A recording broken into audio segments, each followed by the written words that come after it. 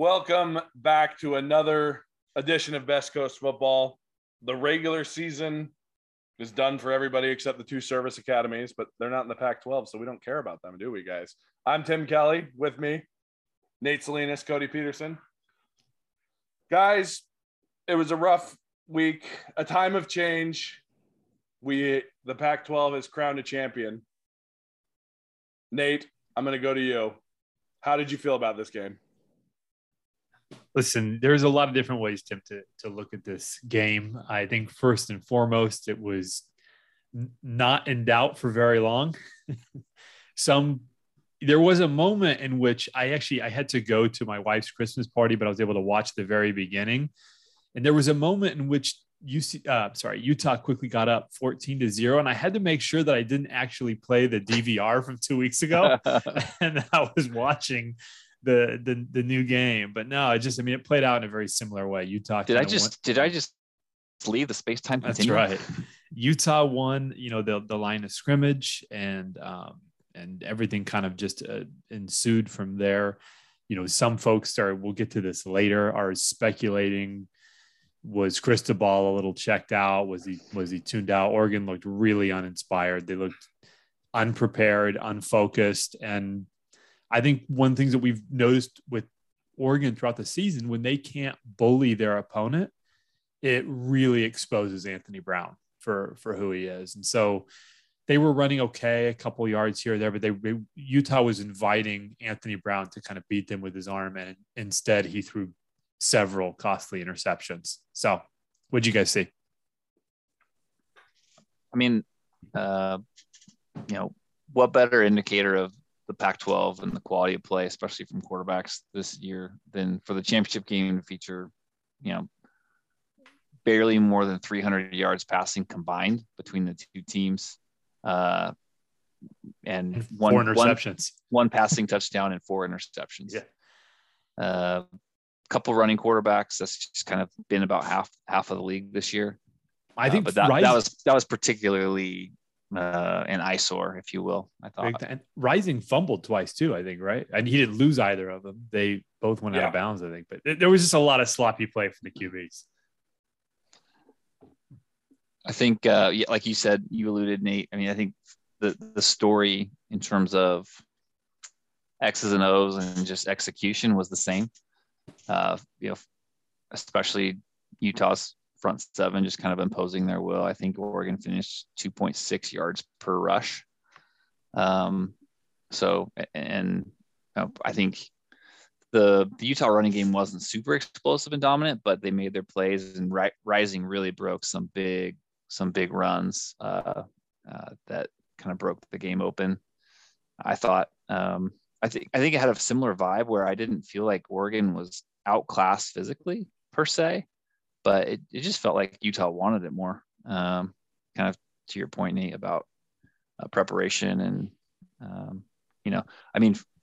I won't step too much on Cristobal too much, but he got on a plane on Sunday. Like some conversations were had before he went in and coached that game. So literally, yeah.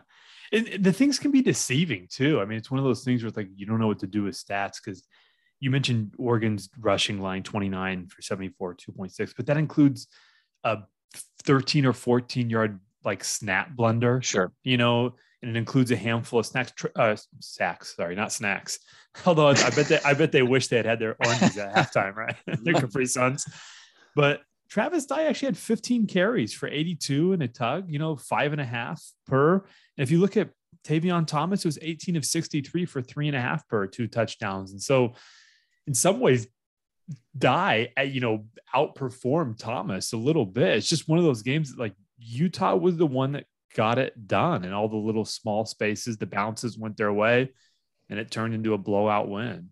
So yeah, Oregon had like that really bad snap that was a big loss. They also had like a weird snap that kind of hit the offensive lineman's leg or something. It was just like not a clean snap. He had a couple bad ones there. Talking about Utah, first ever Rose Bowl trip, first ever Pac-12 championship for Utah. So it's pretty historic for them. This was, something they as a school were excited about when they joined the conference, 11, 12 years ago. And, finally got it done. This is Whittingham's third Pac-12 championship game. Finally got over the hump there. For them, their story as a season and kind of overcoming tragedy of losing a teammate makes that pretty special. I believe one or both of those players' moms, they lost another teammate, last year. I think they were there for this game. So that's pretty cool. Only the second ever championship for the teams from the South.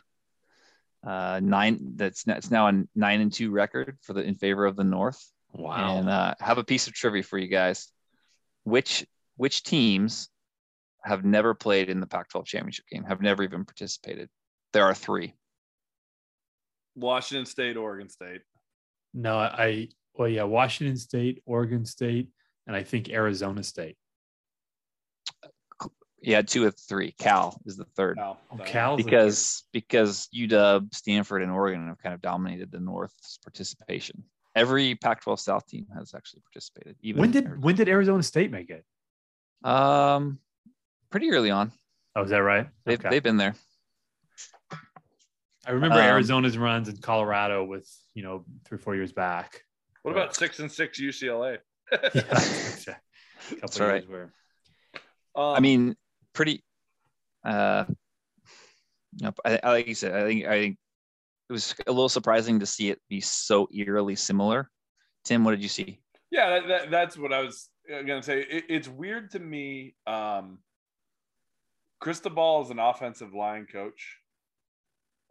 He's got his little mini-me running the offensive line, and they just got beat up on the lines, both times it seemed like. And I just don't understand how adjustments weren't made this second time.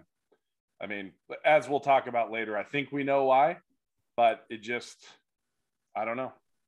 One could argue, and I'm not saying that you're wrong, that part of the reason they got beat up on the lines is Utah was showing a look to absolutely take away both the QB run and the run. And they're essentially like, if Anthony Brown can beat us with his arm, then we'll just lose. And let's just say Oregon had 3 points at the end of the third quarter. So, and another thing, as Nate, you being the Oregon Duck fan, with Cristobal's recruiting, man, he's been there long enough. How are they relying on a 6th-year senior from Boston College to be their quarterback?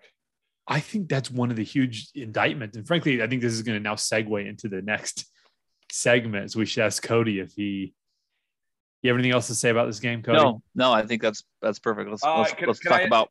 Interject real quick. There was a game. Nate referred to it as a high school game Saturday. Cal, USC. Cal wins. I want one word from each of you to describe the game. It was one nice final fun Pac-12 that's after dark. A lot more than one word. Just to seek just chaos. Cody? Forgettable. I will say dreadful. Nate, back to you. Obviously, Cal wins that game. USC seemed pretty checked out, ready to get into their off season, just to give the people something at home. I can't say that Cal did anything very special, but they did win the game, so you got to give them credit. But no, I think that honestly, this championship game and that question, Tim, was one of the things that had people Friday night heading into Saturday kind of frustrated with Cristobal. And so this thing that it seemed like Duck fans would be just so heartbroken and so just, the sky is falling is over. Like they found out like, looks like Mario is going to go to Miami. He's like, well, man. You don't quite have the feeling of being left at the altar. Well, I mean, listen, Mario is a Miami guy. We've said that. He grew up in Miami. He's Cuban American, obviously. I think his parents are first generation, and his brother's a cop there. His, mom is sick and still there. He played at the U. He started coaching at the U. He got his first head coaching job at FIU, which is, in Miami, technically. So he's a Miami guy through and through. So I don't think it was that surprising if he was going to leave that it would be to Miami. It's just something special to him. Mario was building something good. There's a lot of talent at Oregon. So I think people were kind of clinging to what was being built and wanted that momentum to continue. But in terms of like the on-field in-game product, like Tim mentioned, the player development of like QBs, I think people were feeling that there was something like left to be desired. So people point to his results, which he got great results, but you have to, I mean, would you guys agree isn't he the second best football coach Oregon's ever had though? Well, you're talking about like in results. Yeah.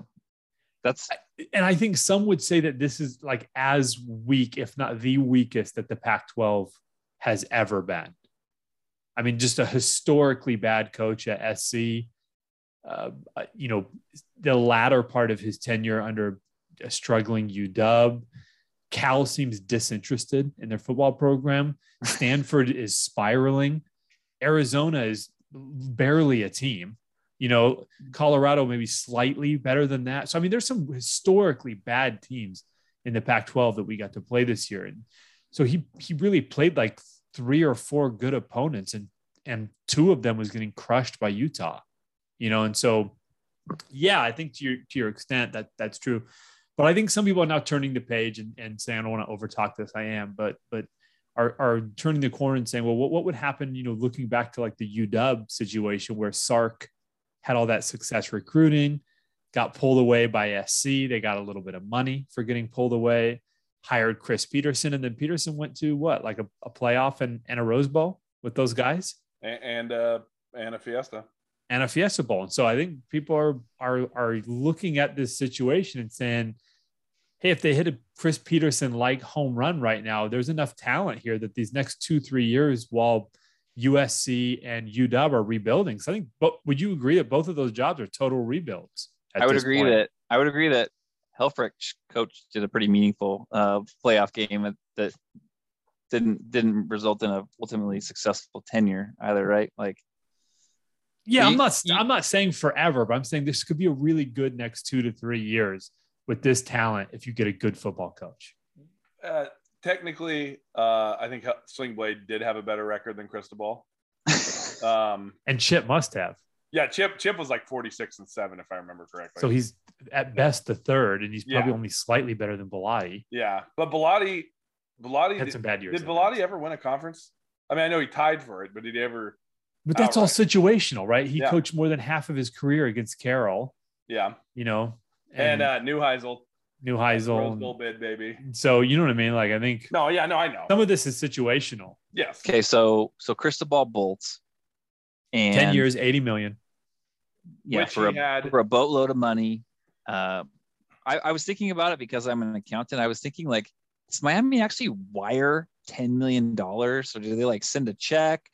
Is there like an accounts payable system where this gets remitted? Anyway, just bricks of cocaine. But so they send over like 50 Bitcoins. Yeah, they've got this money. Oregon's got this money, and the tweet mongers / journalists / whoever else decides to post their opinion starts trotting out the laundry list of names. I don't know if you've heard Bob Stoops trot it out, but I'm sure almost every fan base mentions him. I think the initial list that got trotted out was laughable. It was just kind of like the leftover detritus of all the other coaching searches that have come before, over the last 2 weeks. It was literally a copy paste from the UW search. Someone took the time to delete out DeBoer and add in Chip Kelly, right? That is no, because Chip was even. I mean, there were people. I think Brock Heward was floating out Chip to UW. There were some people. I mean, it's the irony of this list is there were some Oregon. I mean, Oregon and Washington's a rivalry. There were people that were making fun of Washington's coaching list, and like literally, it's the same list minus DeBoer. So there were Duck fans making fun of Washington's list. I didn't hear that. Oh well, yeah. I mean, it's just okay. I'm on the dregs of the internet, so don't mind me. Tim's scratching through the dark web. Yeah. So throw out 2 names you've heard that are either laughably preposterous or just bad ideas, and then throw out 2 names that you think would actually be legitimately good hires that you would be excited about. They could make the most out of this talent that you said is on the roster. I mean, I think Wilcox is tossed out, and I think it's a bad idea. I think that's the. So sorry, Cody. I'm gonna do the long route. At some point, I won't talk so much, I promise. But I think that there's this idea among a fan base that when they have 2 coaches leave back for Florida, that we just need to hire someone who's going to be loyal, that will stay here 8 to 10 years. And I'm kind of asking, like, why? Because, Willie came and he left after 11 months, Taggart, but he left the program in a better spot than he found it, right? 4-8 under Helfrich. He had a decent recruiting class, which Mario salvaged. Mario takes over and he leaves it in a better spot than he found it. He exit at about like as good. It's like a camp. It's like a campsite. Like leave no trace, but even better, like you build something. And leave a couple extra pieces of firewood. Like you said, we're about to get wired $10 million, and the program's in as good a spot as it could be with tons of talent. And so I'm kind of like, I don't think you need to go find a loyal person. Like, if let's say you go get like a Fickle, I'm saying that might be a long shot. And 3-4 years from now, Ryan Day leaves for the NFL and Ohio State wants him. They're going to get him, right? But if they want him, it means he's been doing very well at Oregon.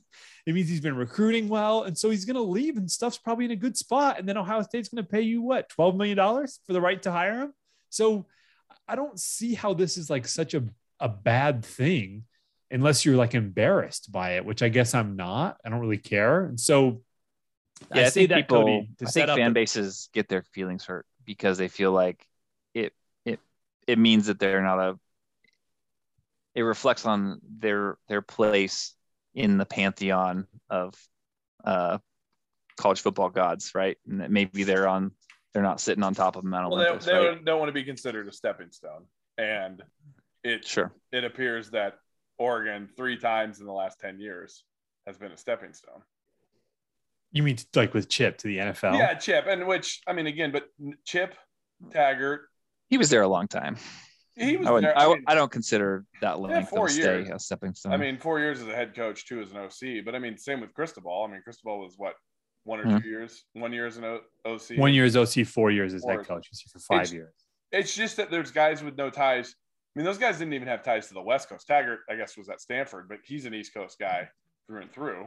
Okay, so you're saying swing for the fences. Don't worry about whether you're going to be able to lock someone down, So I say that I just don't see any upside to Wilcox beyond the fact that he would stay for 8 to 10 years, largely because he probably wouldn't be good enough that anyone would want him that badly, right? Inertia, yeah. Don't act like if the 49ers job came available that Wilcox would not be, interested, right? Like that's just like human nature. Like what can I do that, the next thing? And like the only reason Saban's not interested in the NFL is because he like failed miserably, right? I think he knows where he's at as good as it's going to get for him. Yeah. Almost every other person like looks ahead a little bit. Right. So I say all that to set up. I think Wilcox would be, I'm not super high on Chip. I think Chip for the right price, if you forced him to keep the right defensive staff, not his people, could be better than Wilcox, but I would also call Chip not a great. So I've made a list in this order of guys that I think are worth calling. I got Lane. I'm on the Lane train. He's locked down now. You don't think he's got it? It upped him to $7 million a year, as Tim alluded to earlier. It seems that Phil was willing to pay $8.5 per to keep Mario, and the buyout I think for Lane is only like $3.5 for $4 million. And you got 8 or 9 from Miami. That's right. So it's not even half of what his buyout's not even half of what Miami's giving us.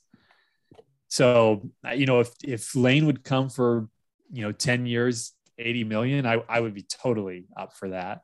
And then I look at Fickle. Because Fickle didn't just keep something going. He built Cincinnati back up from where our fair senator from Alabama just literally left it in flames, Tupperville, whatever. And so, literally, the program was downward spiraling, and that's why he took off. And Fickle. But are you going to wait 3 weeks for Fickle? 4 weeks? I mean, 3 weeks. Yeah, it's hard to say, right? The other one I have is Aranda. I think is third. I think if all those guys are just quick nose, then I think you got to make a call to Chris Peterson. You got to see if he's interested, even if it's just 3 or 4 years and he does well and then he wants to be back out again. Tim, you got something to say about that? No. Yeah, I mean, if you're open to these journeymen, I mean, that's fine. That would always be my hesitation with Chris Peterson, is that he's, his heart's not going to be in it for very long. And I wouldn't trust his coach in waiting either. Yeah, well, and okay, I'll say this. And then one asterisk, I wanted to have one name for you guys that wasn't just like the twitter.com popularity poll. Before I would go Chip or Wilcox. What about Kalen DeBoer? Easy. I actually do. I like remember I gave DeBoer a B+ last week, higher than I think either of you guys did. But I would kick the tires on Blake Anderson from Utah State, who had a lot of success at Arkansas State. Only left Arkansas State because of the tragedy of his wife. I think 2 deaths while he was there, and he just needed something new. Lost his wife and his father, I think. And his father's awful.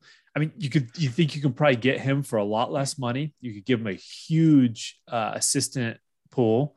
He's won the conference that he's coached in, I think, 4 times in the last 7 years.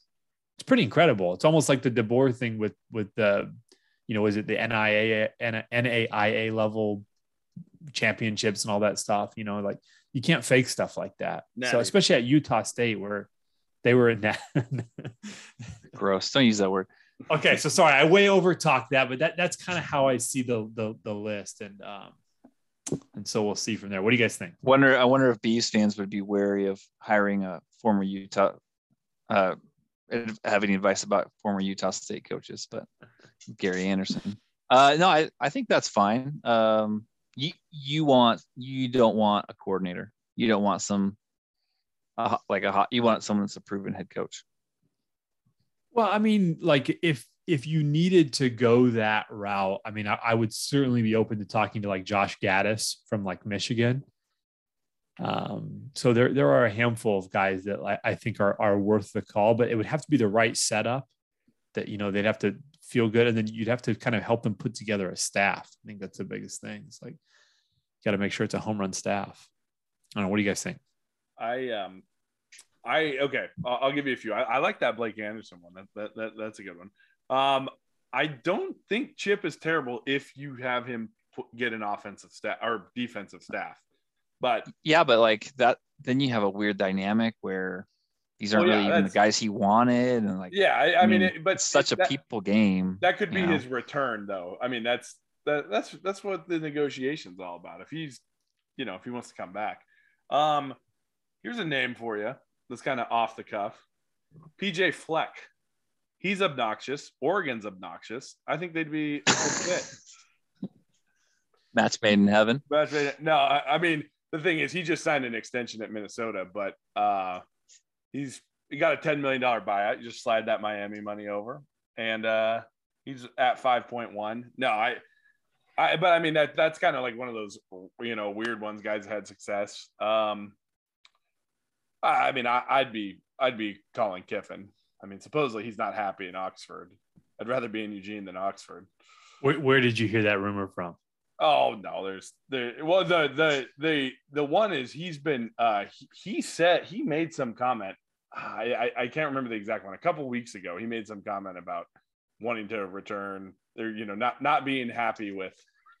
He didn't say it quite like happy. I'm implying that it wasn't the best place, for him, Oxford, Mississippi. But he could have been talking about wanting to go back could be leveraging the Miami job, which he ultimately did not get. And the way I'm looking at the Lane situation is I think he's a guy that can really coach talent. I think he's probably looking at Oregon's roster relative to the rest of the conference. And I mean, let's be honest, Cody, I think you can speak to this. He would probably be very, very motivated to beat USC. And so that could be a really fun rivalry for the next few years. I think it could be a really good fit with the right defensive coordinator and the right recruiting staff. I think Lane could kill it. And because I think he knows how to leverage resources that are available to you. I mean, you saw when he did that recruiting weekend and honored the Mannings and that sort of thing. I think he knows how to like leverage what's available to make the most of stuff. And I think Oregon has a lot to offer in that way. And Lane would know how to maximize it. I don't know. Yeah.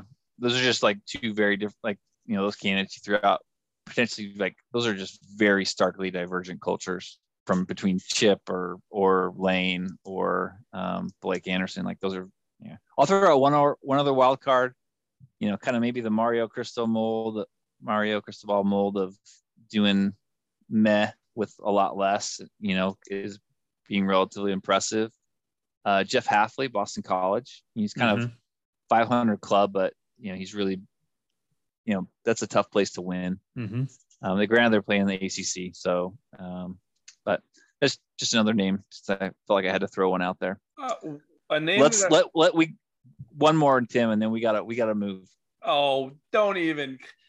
Now the season's we gotta over. move on. We gotta move on to the University of Washington almost over. Huskies. Now you're concerned about time. I am not even gonna sit for this right now. Nate, I found it interesting you didn't mention Matt Campbell at all. Yeah, I haven't really heard his name come up. I guess if he was a candidate, I'd probably slot him in there after Aranda, before Peterson, you know, if you weren't circling back to it, if he was interested. I kind of told you about the UW job. I don't know. I feel like his name comes up for everything and he just ends up being not that interested. And so part of me is like, why now? He's coming off his least impressive year, you know. So the combination of his probable disinterest and the fact that he's not as hot commodity as he once was, I didn't mention him. I don't think I would be too dissatisfied if he was the final hire, but he's not the first person that comes to mind. Yeah, protect your heart. You don't want to feel jilted right now. It's a fragile time. Tim, I wanted to move on to the University of Washington Huskies. If they hire Wilcox, you're going to have to console me right here on air next week. Okay? All right. We'll sing you a lullaby. Okay. Let's move on. Tim, Dogs. Yeah. Tell us what Kalen DeBoer is up to and what's been going on there. So, yeah, just for folks trying to track what the heck we're talking about, we're just kind of going to go through the other schools. We're going to maybe focus on the schools that are actually had coaching changes. And then we'll talk about, you know, other happenings in the Pac-12 with players moving, coaches moving, et cetera. But Tim, talk us through UW. Well, I'm glad you asked. DeBoer brought up his boy, former Fresno State offensive coordinator, Mr. Ryan Grubb. I worked with someone whose last name was Grubb, and I was like, his last name isn't Grubb, but Ryan Grubb. And they are hitting the recruiting trail. They were in Tumwater, Washington today, meeting with Ryan Otten, and they have the video in there. He needs to have another Otten in the program because Cade's heading for the draft, right? Yeah. Hopefully he won't have a disappointing junior year. Is Ryan Otten a tight end? Yes, he is. Okay. Yes, he is. Though I think he gets a D end as well, but I think he's going to be tight end. Okay. I think the biggest question is Jake Haener going to be wearing purple and gold? Well, there's a lot of rumors. Nothing's been confirmed yet. You're not confident. There is some belief that it might wait till Wilcox gets hired at Oregon and to see whoever takes over Cal's job. And if, you know, Haener being from that area will go in to Cal if they get an offensive-minded head coach. It does seem odd that if he was going to go to Washington, then he wouldn't have done it already, doesn't it? Well, It seemed like it was all wrapped up, right? It was like he went into the portal and people reporting it was like a done deal. And then all of a sudden it's just like someone slammed the brakes, right? Well, is he just a contrarian by nature? He just doesn't want to. Well, here's the thing. The first person that broke the story was the editor of the Daily, which is Washington student newspaper. So that doesn't mean he's not credible. But you know, it wasn't, I guess it's very possible he could have known Jake Haener from when Jake Haener was at UW because they'd be the same age, but I don't know. With that, they also lost a decommitment from a quarterback from La Jolla named Jackson Stratton. He decommitted, but okay. You guys won't care. It's only a 3-star, right? You guys look down on 3 stars. And a dozen. But the big news was them hiring Courtney Morgan from Michigan to be their director of player personnel. He's from California, but he played at Michigan and at Fresno. Well, we talked about how Lake had kind of decimated that department. So to get someone in, it might be a little late for early signing day, but to start building out that unit. I guess my question to both of you guys is, that's obviously an increasing role, much like we talked about how the strength coach is a very important role as well. But why is somebody who's from California leave his alma mater, which is in the Final Four of the playoffs? Obviously, Michigan has a lot of money to come to Washington. I just thought that was an interesting, is that a job that doesn't get paid well at other schools and Washington's throwing a lot of money at him? I wouldn't want to work for Harbaugh either, but it's hard to know what's going on in people's lives and why they make the choices they make, It's just kind of weird because it would be irresponsible to speculate, Tim. No reckless speculation. But we never speculate on this podcast. Right. It's just funny though, because we spent 20 minutes talking about a guy who went back to his alma mater. You know what I mean? It's just boom, roasted. Sorry. Yeah. But that's about the happenings in Washington. Okay. Coug notes for Washington State. Dickert's been filling out his staff. His offensive coordinator is a former Cougars assistant a while ago. His name's Eric Morris. He's been operating as the head coach of Incarnate Word. Tim, you probably know, what level of football is that? It's an FCS school. His head coaching record 24-18. They're 10-3 this year. Like I said, he has Cougar ties, has a relationship, I think, with Dickert as well. Air Raid, though, I think that's the big news, is that he's a Texas Tech Air Raid disciple, and so they're kind of reverting back to the Leach style offense, it seems like. So that's kind of interesting. Yeah, and he won a playoff game. They beat Stephen F. Austin in the FCS playoffs and lost to the Sam Houston State. And then hired defensive coordinator Brian Ward from Nevada. Sort of interesting. So, Norvell's gone from there. I guess that stuff's kind of disintegrating. Nevada's defense was pretty average in the Mountain West. Gave up 24 a game, 400 yards a game, which was like 10th in the Mountain West. So I'm not sure, if this is more of a relationship and a trust thing or what. It's not like he's necessarily been elite there that I could see. But offensive line coach Clay McGuire is coming to WSU from USC. He was previously at WSU. So kind of interesting. A few transfers so far. I think the most notable name, backup QB Cameron Cooper, is hitting the portal. You guys see anything else on the Cougs? I don't think the QB thing is not surprising to me. Jaden Delores seems to have kind of solidified his spot, and he's still, because of the COVID year, considered a redshirt freshman. So, he potentially has 3 more years to play. Right. And I think, Guarantano got some snaps, and Cooper was like, I don't know, option 3B or something like that. So you mentioned Ward being hired as D coordinator. Supposedly he was offered a job at Washington. Him and DeBoer have ties, but as a DC or as an assistant? No, that was the vague part. That's I would guess not. Unclear. I would guess not as a DC. Moving on to the SC, Lincoln Riley's bringing a big haul of his staff from Oklahoma. I think, half or more than half the guys will be, coming from his staff for Oklahoma. Hired a inside receivers guy, Dave Nichols from Mississippi State, so poaching him from Leach, and then a tight ends coach who's been coaching offensive line at Tulsa that he has a relationship with. And then some players hitting the portal. Front 7 guys that aren't huge losses, but depth will be an issue, and that's not exactly an area that they've had a ton of depth, so that kind of hurts. Plus Alex Stadhouse, who I might mention later, who's place kicker.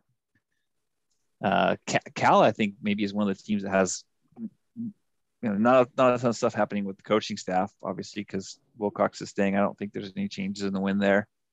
But they're starting running back Christopher Brooks hit the portal. A backup cornerback who kind of lost his spot to a freshman, Chigozie Anusiam, hit the portal. But then the other thing I read was that supposedly Adrian Martinez from Nebraska is down to Cal and K-State in terms of, where he might want to play his final year of college football. Wow. His 11th year. I don't know. Jeez. Other stuff I'll just kind of quickly go through here. UCLA has had 9 guys hit the portal already. Oh, really? Yeah. They've no like big names, a backup quarterback and, guys that have, 5-10 tackles on the year, that kind of stuff. Lots of activity, lots of exits. You can always theoretically find replacements via the portal, but I mean, they stand to lose a lot from attrition just in general. I mean, you have to figure DTR is gone. Greg Dulcich is probably gone. He might have an extra year because of COVID, but he's technically played his 4, right? I think he's probably pretty draftable. That's what I think. With his speed and receiving ability. So I think Britton Brown's out of eligibility. Yep. He's a senior. And then I think, the other back will probably Charbonnet will probably go to he's draftable too. And backs, there's just no sense in coming back. So Chip to Oregon confirmed. Well, I mean, Sean Ryan, their best lineman is gone, and now they're losing 9 more to the portal. Like I mean, he's gonna need to do work in that transfer portal to have any shot to retain that job. Yeah. Just jumping down through the conference here. Nothing major. I didn't see anything major for Colorado. I don't think they've done their replacements on the offensive side of the ball for their staff. ASU, their offensive coordinator is supposedly getting interest. Zach Hill is his name. Supposedly Auburn, Brian Harsin at Auburn might be trying to poach him. Micah Pittman has apparently visited ASU and checked them out. Said posted forks up on Twitter. So we'll see if that Duck player heads there. You really want to make sure he got to a place that was just thrown around the yard for all of about 300 yards in November. Yeah, he wants to be at least 10 of those 86 yards that exactly. Shane Daniels is thrown for. Arizona, Stanley Berryhill, who I've mentioned several times, being kind of one of their key cogs. He declared for the draft. Stanford, I haven't seen anything really. They can't really take guys in the portal because they probably don't qualify academically. Real quick, let me say this: a little surprising thing. So coming out of the Mario leaving Oregon news, they lost a 5-star offensive lineman from Texas. I think he's going to go to Texas A&M, but it dropped Oregon a couple spots in the recruiting rankings on 247 Sports. And so I looked at it the other night and it said that Oregon had dropped to 2nd place in the Pac-12 in recruiting. I was like, what? I was like, who's in first? And so I clicked it. Stanford is surprisingly has a top 12 recruiting class, according to 247 Sports, which I was not aware of. Probably won't do a ton to help for next year, but maybe Shaw hasn't completely given up. So, yeah. I don't know. I just didn't know if you guys were aware of that. So hope springs eternal. Yeah, I think Arizona also has a shockingly decent class at this moment. But they've got some hope. That's also a lot of. People haven't started really finalizing these classes because I know with UW under Peterson would start off high and then kind of. Yeah, but Stanford has 22 commits. They're 10th nationally right now in 247. Oh yeah, I'm not saying they won't be a top 20, top 25 class. It's just once Lincoln Riley starts bribing houses in the USC way. Guys don't usually drop from Stanford. Once you've gotten that clearance that you can be admitted into Stanford and you've committed, they don't usually lose guys. They typically lose guys that commit and then don't get in. Yeah. Right. No, I just mean there are other schools that only have 10 commitments might jump. Sure. On rankings. Okay. Yeah, I see. Last on the list, Utah. They're one of their backup quarterbacks, like a 4-star guy, Peter Costelli, has entered the portal. So, they've lost Brewer and now this kid, so they'll be pretty thin at quarterback for the bowl game and thereafter. So, can I ask you? Oh, no, you go. Can I ask you just a real quick practical question?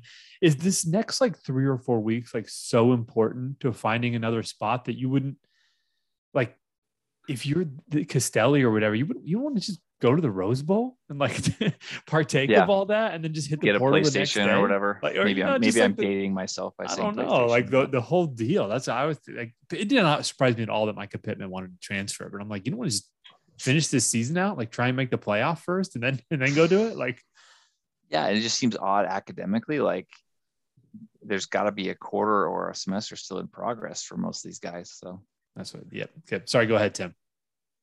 No, I was just going to ask.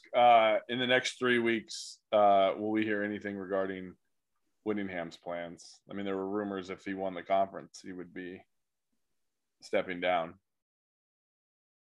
Wow, that's just too good to be true for us Oregon fans. Yeah. I doubt it. He's not that old, is he? I mean, that would be. I mean, one thing we didn't talk about with Cristobal is like, it feels like kind of one step forward. I mean, we'll see who they get. We'll see who Oregon gets. But it kind of feels like, Lincoln Riley splash hire for the conference. I think Kalen DeBoer feels like a really good hire. We'll see. It almost feels like, 2 steps forward, 1 step back, losing a guy who, for all your ambivalence, Nate, or your faux ambivalence about losing him, he was a really good coach for them. And I think in the last 5 years, granted, it's been not a great 5 years for the Pac-12. You could argue he was the best coach in the conference. He won 2 titles, right? Went to another championship game. So, yeah, as we talk about this conference and the road back to relevance and making the playoff and producing, you need 3 or 4 really good teams. You need 3 or 4 ranked teams in this conference. Yep. So, let me just. I think we joke about, it would be nice to lose Whittingham or whatever, but I for the conference's sake, we need solid coaches in this conference. He's 62, by the way, and he's doing great.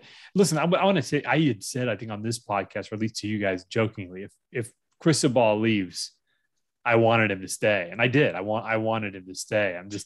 I was merely making a joke that Friday night made it a little bit easier to release that death grip on that situation. And, people look back and they, there's different ways to look at it. Like, he's done really well, but his first 2 years, he was handed Justin Herbert, who's now, in the NFL MVP conversation. Right. And so there are different things at play there, which I think, can be used to someone's benefit or demise when you discuss it. But yeah, I do agree. I think the better coaches you have for the conference to build the image back up, to get the depth back up, the better.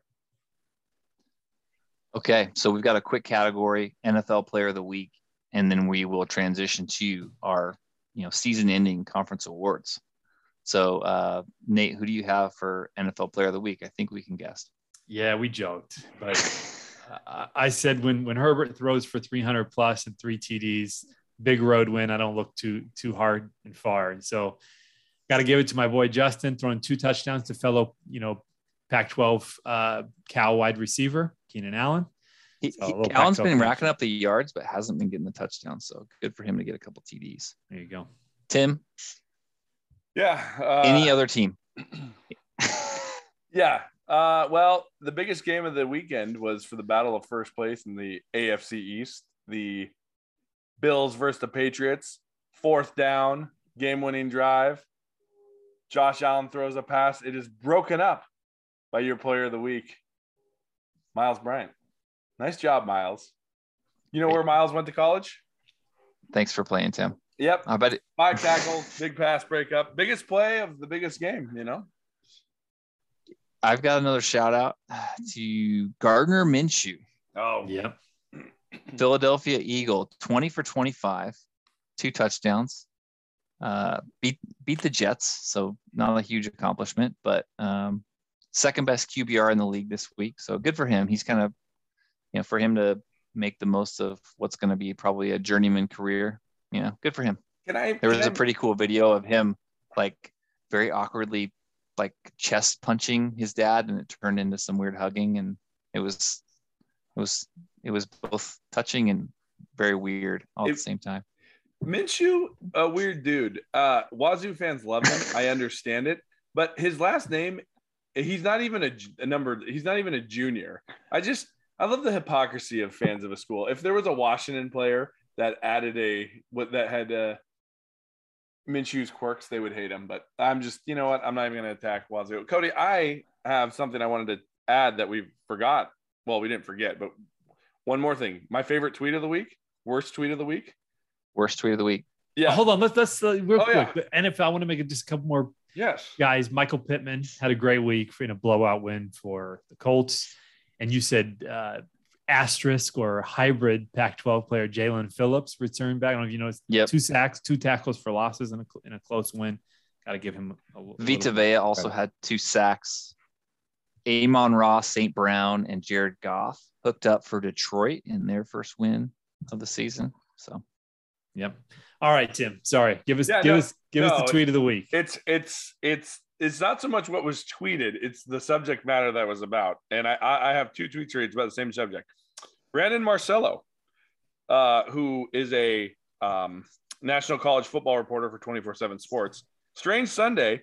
Oregon coach Mario Cristobal and San Diego recruiting reportedly weighing an offer to coach Miami. Meanwhile, at Alamo Bowl press conference, Bob Stoops, Mario, all the best to you, buddy. Mario, good to see you there, man. Good luck on the recruiting trail. Also, Adam Rittenberg from ESPN about the same thing. Neither coach took questions from the media. News conference ended with Bob Stoops wishing Mario Cristobal luck on the recruiting trail. Cristobal tried to respond, but didn't unmute himself. Whether on purpose or accident. To be said. Good way to go out. Yes. Oh, I'm sorry. You're breaking up. Listen, can we just say real quick for all of the huffing and puffing on Twitter that there is no good way to leave a job in 2021. Too much stuff breaks. Generally, you're not there with your guys. If there's, it's like, I don't mind that he left. I just hated the way that he left. There is no good way to leave. There is a bad way to fire a guy, which is to interview his replacement very publicly before you let him go. Manny Miami. Manny Diaz got done dirty by the Though I will defend Miami in this. Well, not really. Miami's terrible on the other end. Diaz took the Temple job and then 3 weeks later accepted the Miami job. So some might say it's karma. You know who you're dealing with as a school. Yes, true. He doesn't come out totally clean, but yes, that's. I mean, I can't believe they ever pretended like they could go back to him and be like, "Okay, actually, you are the coach." Like, there's no way. No, it was over once he started doing that. So bad. And then supposedly today at Mario Cristobal's press conference, they said they will not be taking any questions about that. Right after they gave him a youth small jersey. Did you guys see that picture? Yes. Making his pec stance in the Yes. Okay, guys. Last segment of the night here. We're going to kind of run down through our annual awards. We've got a lot of Pac-12 players that are going to be listening in, hoping to take one of these home tonight. So we better get to it. Offensive Player of the Year. Nate, who do you have? I think this is a really challenging thing because, I can't just give a straight up answer. So it's like, are you looking through the lens of like who provided the most impact to a really good team, over the longevity, or who do I think was the best offensive player?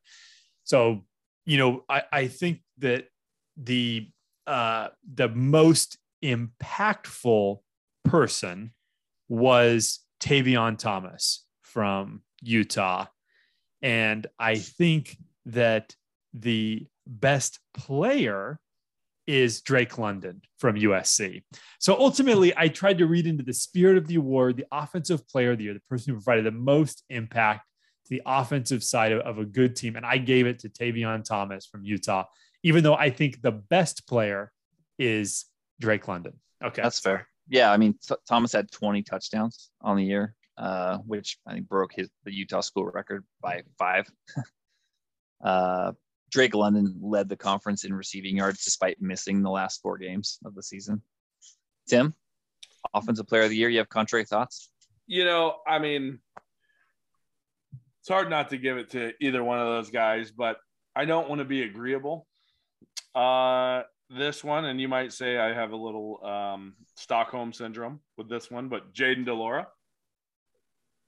Oh, I thought you were going to say Jaden Daniels for a second. No. I was like, wow, he is really riding this one out. Yeah. I was thinking about that, but then I said no. He's pot committed. He's going in. Yeah. No, de Laura, I mean, most likely going to be first team all conference quarterback. He was. They came out today. Oh, yeah. Sorry. Duh. I have the list right here in front of me. Yeah. So first team all conference quarterback. And, he did not start the game that they lost to. He did not play in the game that they lost to Utah. But overall, 2,700 yards, 23 touchdowns. I mean, I think London's obviously probably the pick, but, just going a little off the board. Wazoo changed the way they played, and he didn't seem to miss a beat. They went from a run and shoot to more of a running team when they lost Rolovich, and de Laura didn't seem to I actually lied. I'm sorry. Cam Rising was first team quarterback. Really? Okay. Jaden de Laura was freshman of the year, which we can talk about separately. Okay. But yeah. Sorry, interrupted you. No. That was all I was going to say. I think I don't care if he's not first team. He's my first team quarterback. I'm going to throw out one other name, not just to extend the conversation, but this is actually who I thought was the winner was Dorian Thompson-Robinson. He threw for 21 touchdowns, only 6 interceptions, had 609 rushing yards. I think that's kind of hidden in there, 600 rushing yards and 9 rushing touchdowns. I don't disagree with Tavion Thomas at all, but I think, pick the best player on the best team. That's usually the formula. So I think that's totally valid. Drake London was lights out as well. But to me, DTR actually had the most overall production and had kind of this stealthy, really nice year. Defensive player of the year. I mean, is there any other player we need to talk about other than Devin Lloyd? No. I remember I told you the asterisk I told you is, are we giving this to the person who made the best impact on the best team or the best player? The best player is Kayvon Thibodeau, but the most impactful person on the best team was Devin Lloyd. So they're both probably top 12, top 15 picks. Thibodeau will be drafted before Lloyd. Oh, absolutely. Yes, because pass rushing is so valuable, right? But I mean, I think Devin Lloyd played himself up into that. I think Devin Lloyd is great. Space. And I gave the award to him. I just was clarifying in the same way I did the Tavion Thomas, Drake London thing. I think Kayvon Thibodeau is the best player. It's too bad about his injuries this year. I think it kind of limited the compiling, if you will. He's another Deion Jordan, baby. Who got paid a lot of money to steroid it up. He did. I think Tafua has to get a little bit of cred there. I mean, that's part of, Devin Lloyd played on an overall great defense. And so it's easier to look good in stat compile when you got great defensive linemen and people around. Well, here's the thing about him as a linebacker. He's second in the conference in tackles. So he's doing the linebacker thing. Also second in solo tackles. So it's not just piling on. He's also second in the conference in sacks, tied for second in the conference in sacks with 7. He's also second in the conference in interceptions. So he's making plays at all 3 levels. That to me was what stood out, was just he's absolutely all over the field. And 2 touchdowns. He's not one dimensional. So, but I agree that Kayvon is gonna probably make $70 million in the next 10 years. Special teams player of the year. I'm going to kick this one off, pun intended. I think I'm breaking the rules here, but I'm going to throw out USC had 2 kickers this year, kind of share the duties. Parker Lewis and Alex Stathouse. They combined to go 23 for 28 and 33 for 34 on PAT. So if you combine them, their point scoring, the only guys that are exceeded or met their point totals on the year are Tavion Thomas and Travis Dye. Those guys put up a ton of points for a team that was terrible in the red zone in the University of Southern California. So I wrote down some other names. What did you guys have? Tim? I guarantee you didn't. I guarantee you didn't have Alex Stathouse, who is one of the guys that I mentioned going into the transfer portal. Well, I mean, what about our good friend Britton Covey? We got to give him an award on his. He was as a returner. Can we give him a lifetime achievement award? Achievement award. Yeah, part of me wanted to go Dean Janikowski just because of the last name, but no, Covey's, it was he's a 3-time first team selection as well. So he was the second name I wrote down. Yeah. 427 punt return yards, 2 touchdowns.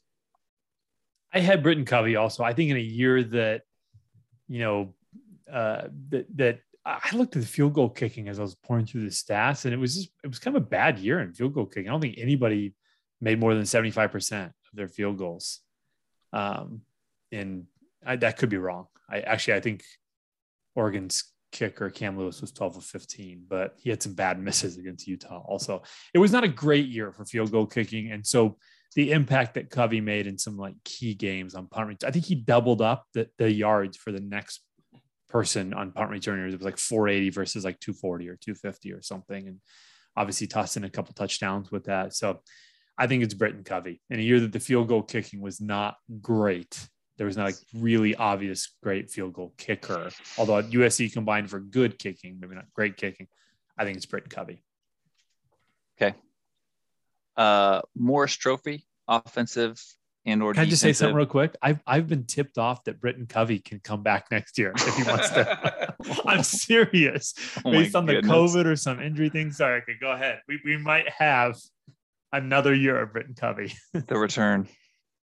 Offensive and or defensive lineman.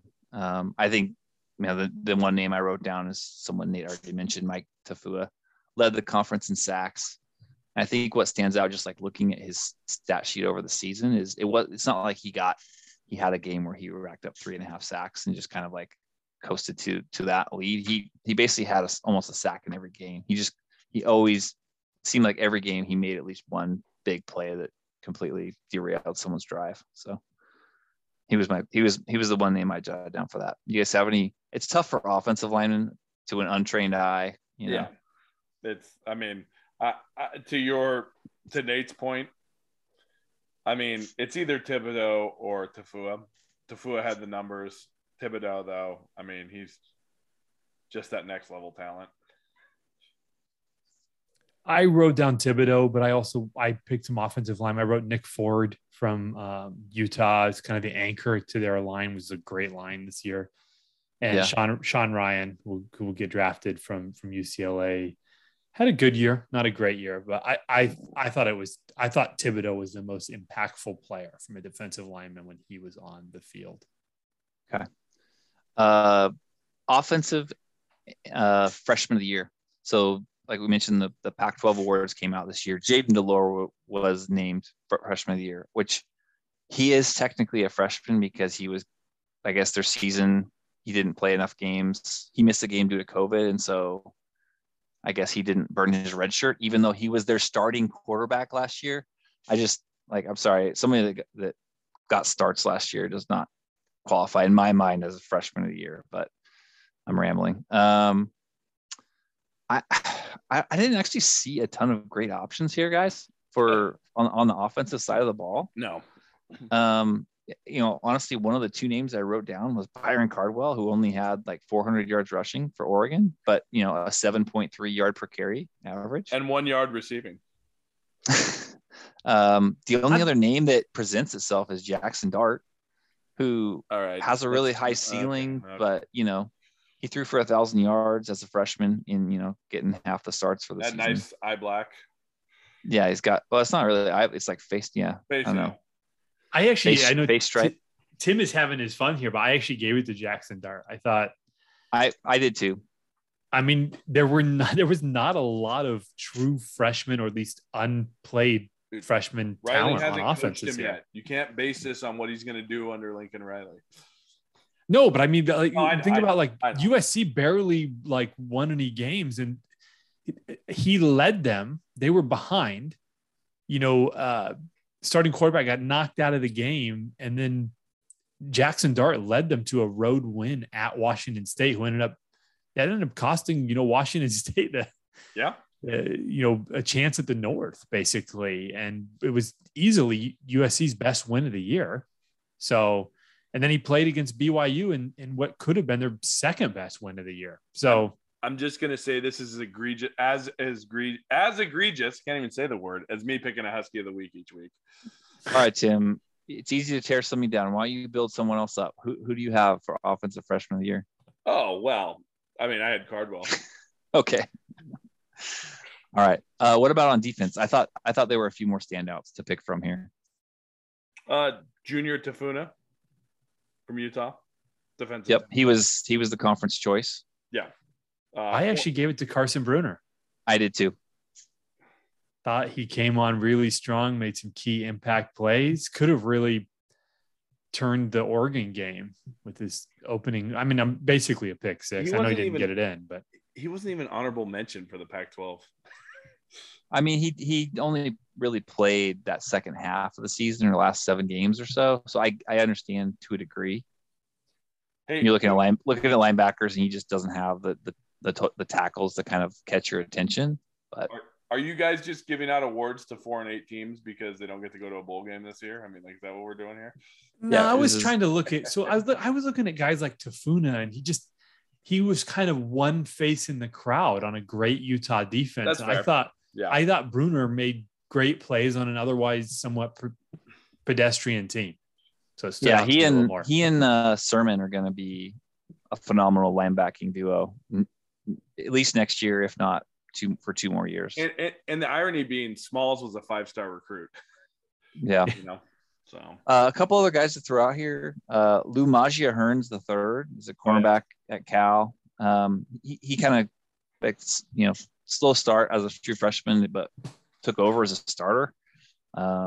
Eventually had 10 passes defended in INT as a freshman corner. And then maybe just another guy on the Utah defense, but Cole Bishop, safety, played in 10 games, 46 tackles, 3 sacks, 5 passes defended. So he's a talented kid as well. Anybody else we missed? I don't think so. Okay. Coach of the year. Kyle Whittingham. The de facto choice is Kyle.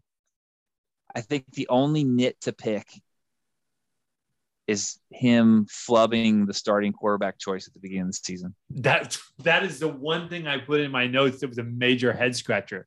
They could be, because frankly, they could have been a playoff team if he hadn't blown that. Absolutely. And they switched to Rising in the middle of that San Diego State game. It was just a little too late. The thing was, the thing is most egregious to me is that Cam Rising was named a captain by his teammates. So his teammates saw it, and they just I don't know, were starstruck by all the passing yards, just as Tim and I were talking about Brewer in the preseason. But Tim, is there anyone on this podcast that thought Utah would win the conference? Do you know anybody? There's one guy. There's also another guy on this who picked Utah to win the conference championship game last week. Yeah. But yeah, I know. I can't believe I went against myself. But no, I did pick Utah, and it's impressive what Whittingham did, but you're both right. I mean, they might have cost themselves a shot at the championship game. I think they also improved as the season went along. I don't think they were quite, this forceful in the first half of the season. I'm going to go different though. And I'm not going to say Jake Dickert. I'm going to give it to Jonathan Smith, and we can laugh, but the last weekend of the season, they still could have won the North. Yeah. They were picked to finish 5th. Yeah. In the preseason poll. They had some gags. Don't get me wrong. I think the hard thing there is, they had a couple, the loss to Colorado, just some up and down, they were not consistent throughout the year. But we thought Whittingham would be at the spot he was, and nobody thought Smith would be leading a bowl. I think you definitely got to give credit to Smith, to Dicker. I think you have to give some credit to Cristobal, just the win at Ohio State. I don't think anyone saw that coming. Didn't finish how they wanted. And then Chip for saving his job, right? Nobody had Rolovich. Okay. All right. Go to the GOAT of the year. This is, lots of candidates here. I think, time has gone by. I think we need to mention Clay Helton one last time on this podcast. I think I texted this to you guys. You know, two of the past 4 seasons at USC were below 500. In the 50 years prior to that, USC had 3 total losing seasons. So just the historically bad run he had to tail out his time there. Just the quality of play and just the shambles he's left this program in. I mean, I hate to, rag on him anymore. He's a really nice guy, but man, I heard some commentators talking. There's a legitimate argument that this might be USC's worst team since 1957.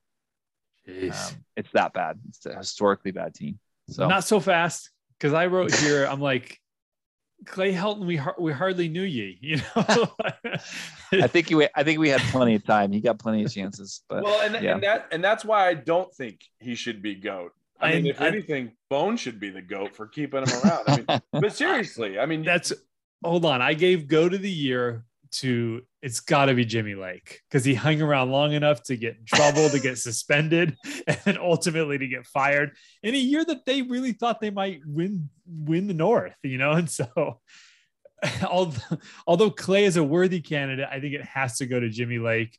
And listen, this is one of those. Lake had a way more embarrassing way out, and this is one of those I think you really have to say that David Shaw is getting off the hook by just remaining so quiet.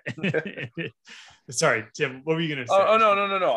I don't think Helton is the right choice, because I mean, you knew this was coming to a head. I mean, yeah, I'm having flashbacks to the movie The Green Mile, if you guys remember that. But dead man walking, we got a dead man walking here. How bad was the recruiting class heading into the year? I mean, they should have fired him for that alone. And I mean, good plan by Bone. I mean, I'm sure in 10 years, you'll all talk about how this was all part of the plan to get Lincoln Riley, which is just trying to change the face of college football forever. Yeah. The greatest hire ever.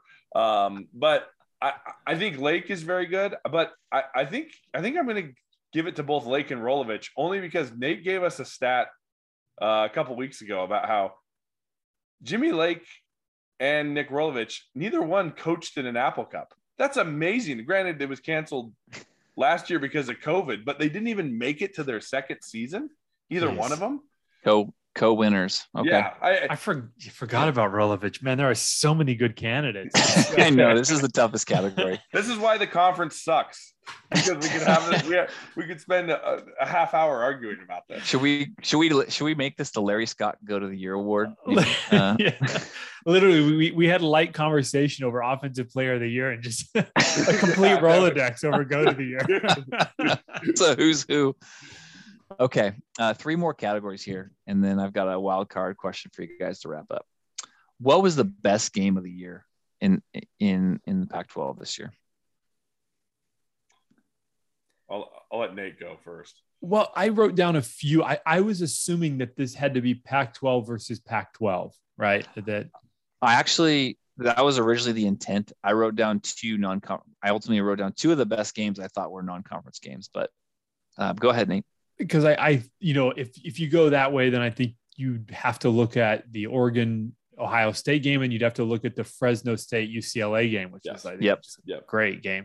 But in conference, I wrote down, I thought the Oregon State Utah game was a pretty good game for a conference game. I wrote down UCLA Oregon. I thought came down to the end. It was game day, if I remember right. Chip against his own team. And then just for general kind of like, theatrics, I wrote down Oregon State, Colorado. I think it ended on a 60-yard field goal to send it to overtime, and then kind of a kicking game in OT and some bad weather. So what'd you guys have? You named 4 of the 5 games I'd written down. I mean, I ultimately picked the Oregon UCLA game because it was in conference, and I felt like that was the best heavyweight fight we got. Unfortunately, what should have been, good games between Oregon and Utah were absolute, just blowouts. So to me, that was 2 of the better teams in the conference, trading blows for 4 quarters with, a tight finish and all that. Lots of great plays. And we talked about it at the time. It just seemed like a great collection of athletes on the field making plays. Anthony Brown was actually pretty sharp, and DTR was sharp as well. My second place is actually that Fresno State UCLA game. That was just an unbelievable, fun game. The last 5 minutes were incredible. Tim? Yeah. Stanford, Oregon was pretty good. That was my fifth one that Nate did not mention. No, we forgot about that Montana UW game. Yeah. What? No, Montana UW. No, it has to be in conference. I'm following the rules. No, but no, I mean, the other joke I wanted to make is Utah versus Oregon. It was so good we got to see it twice in playoff seasons. But no, I mean, really, it was Oregon, UCLA, and then if we're going non-conference, that UCLA Fresno game was great. But also though, the big wins over other power conference schools, the Oregon Ohio State game, and UCLA beating LSU. Yeah, and that was awesome at the time too. A little, especially you had Coach O kind of talking some trash before the game, and that was the beginning of his downfall, right? Yeah. All right, Tim. Most pleasantly surprising team and most disappointing team. Yeah, I mean, I kind of you got to pick one. Just pick one. Yeah, I've tipped my hat. I mean, obviously it's UW. I mean, people thought. I mean, they were in there with. Yeah, them and USC both were disappointing, but to your point earlier, dead man walking with Helton. SC was picked to win the South by the preseason media. Oh, I know, but Oregon, UW, and USC were all relatively bunched up in the rankings. I mean, people thought Lake was going to be the guy. I mean, SC was picked to win the South because SC is overhyped every year. When they're good, they're great, and when they're bad, they're good, right? Lake, though, no, just spectacularly was terrible. I mean, couldn't even make through, 12 games, 14 games, 15 games. Pleasant surprise. I mean, Oregon State, like I said, I mean, being in the conference, being in the hunt for the North the last weekend of the season. I mean, and same, I mean, Wazoo in a sense too, but I mean, nobody thought anything of Oregon State, and finally seeing what Smith's been building the last 4 years. Nate, contrary thoughts, new thoughts? No, I think most disappointing team is USC. And that's why I think it has to be drawn a distinction from the GOAT of the year, I think, was Jimmy Lake, because he hung around longer, pushed a guy, got suspended, all this speculation, and then got fired before getting to coach again. But the most disappointing team was USC, picked to win the South. Agreed. I mean, just egregiously bad at home. How many games did they lose by 17 plus at home this year? Like 4? I mean, they had, I can look that up, but they had 4 or 5 shellackings. Either got destroyed or were like 2 touchdown favorites and lost like badly. So that Oregon State game was, but and then I think most improved team. I mean, they got trucked by Stanford. I think most improved team, Tim nailed it. It's Oregon State, or most, surprisingly good team, Oregon State. I think you maybe have to give a small hat tip to UCLA. 8-4. They weren't special, but like, I don't know. I thought there was a point in which their season could have gone downhill, and they could have finished 6-6, and Chip got fired, and they hung in there. They beat, USC and won the last couple of games and finished 8-4, and they're going to a decent bowl game. And I picked Oregon State. Oregon job. Well, nothing's official yet, Tim. So, but it's Oregon State. I just wanted to give them a little. Yeah, I actually picked the Cougs. They were picked to finish last in the North. So I picked them. I agree it's SC. And to answer your question, Nate, 14-point loss in the Coliseum to Stanford for USC, 18-point loss to Oregon State, 16-point loss in the Coliseum to Utah, and a 29-point loss to UCLA. So I would say there were 4 destructions in the Coliseum this year, as well as a couple other closer losses. Okay. Yeah. All right. Well, we'll wrap this up. We'll connect next in a little more than a week. We're going to talk after early signing day and talk about recruiting and where teams are at. And then we'll also at that time pick the bowl games. The Pac-12 bowl games start on the December 18th, I believe. So that's what we'll talk about next. But before we do that, it is another year without a Pac-12 team in the playoff. So my question for you guys as we wrap up here is, will the Pac-12 put a team in the playoff next year? I'm not going to ask you who, but do you have any optimism? What's your level of optimism as you think about next year and getting a team in? Not high. I mean, I think if Oregon nails their hire, they have the closest. Well, I mean, sorry. If Utah brings Whittingham back, and I actually don't know about their talent. I know they lose Lloyd and whatever. If they can replace those guys, I think Utah is the best chance. Oregon is probably the next best after that if they nail their hire. But even by those standards, they start at Georgia next year. And so, you know, although they surprised us with Ohio State, and beyond those two teams, I mean, Lincoln Riley would just really have to nail the transfer portal or something. So I think Utah is really the one shot, but I don't see it. Utah starts their season next year at Florida in Gainesville. So they would have that big non-conference game, you know, and Florida is obviously in a pretty beatable position at this moment. That's true. Get that early season loss out of the way for Utah.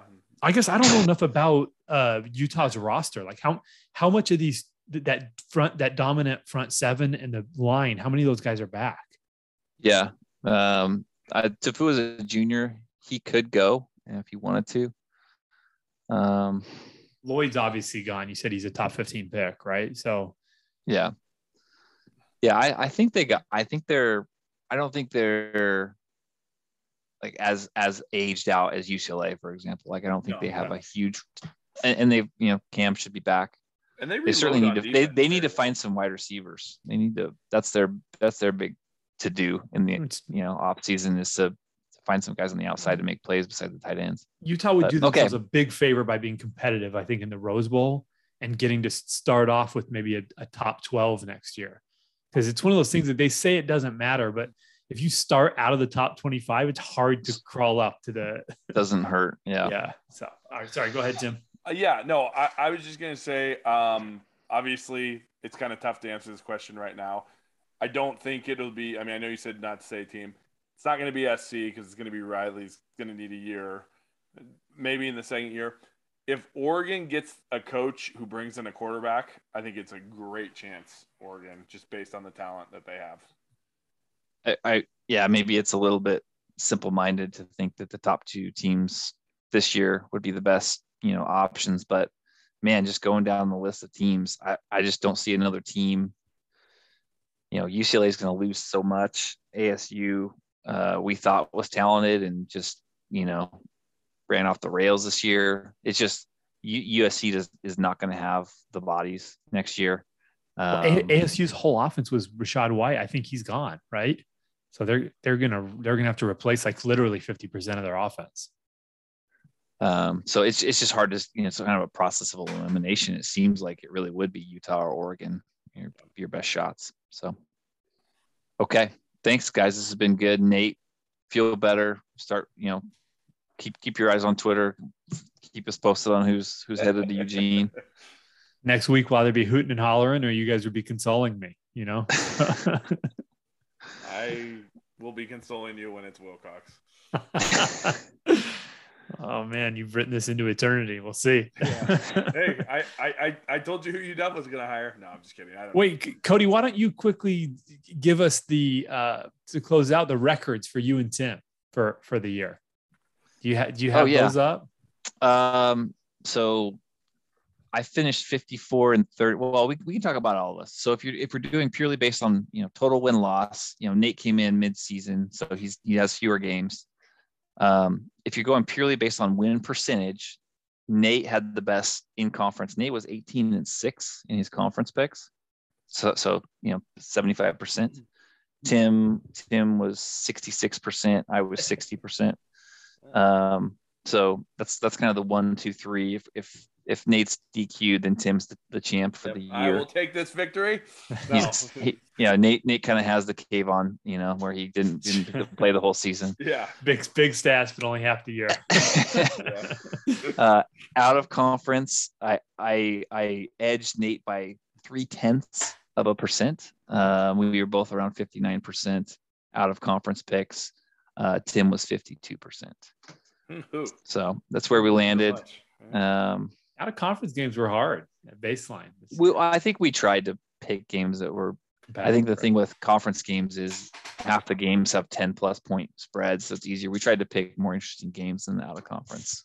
So if we actually knew what we were talking about, we would maybe have even better record in conference. I think. Hey, listen, we were all 360 plus in conference, so I think that qualifies us as Pac-12 experts. Thank you. Yeah, we're pretty much top of the line. We'll match wits with Wilner next year.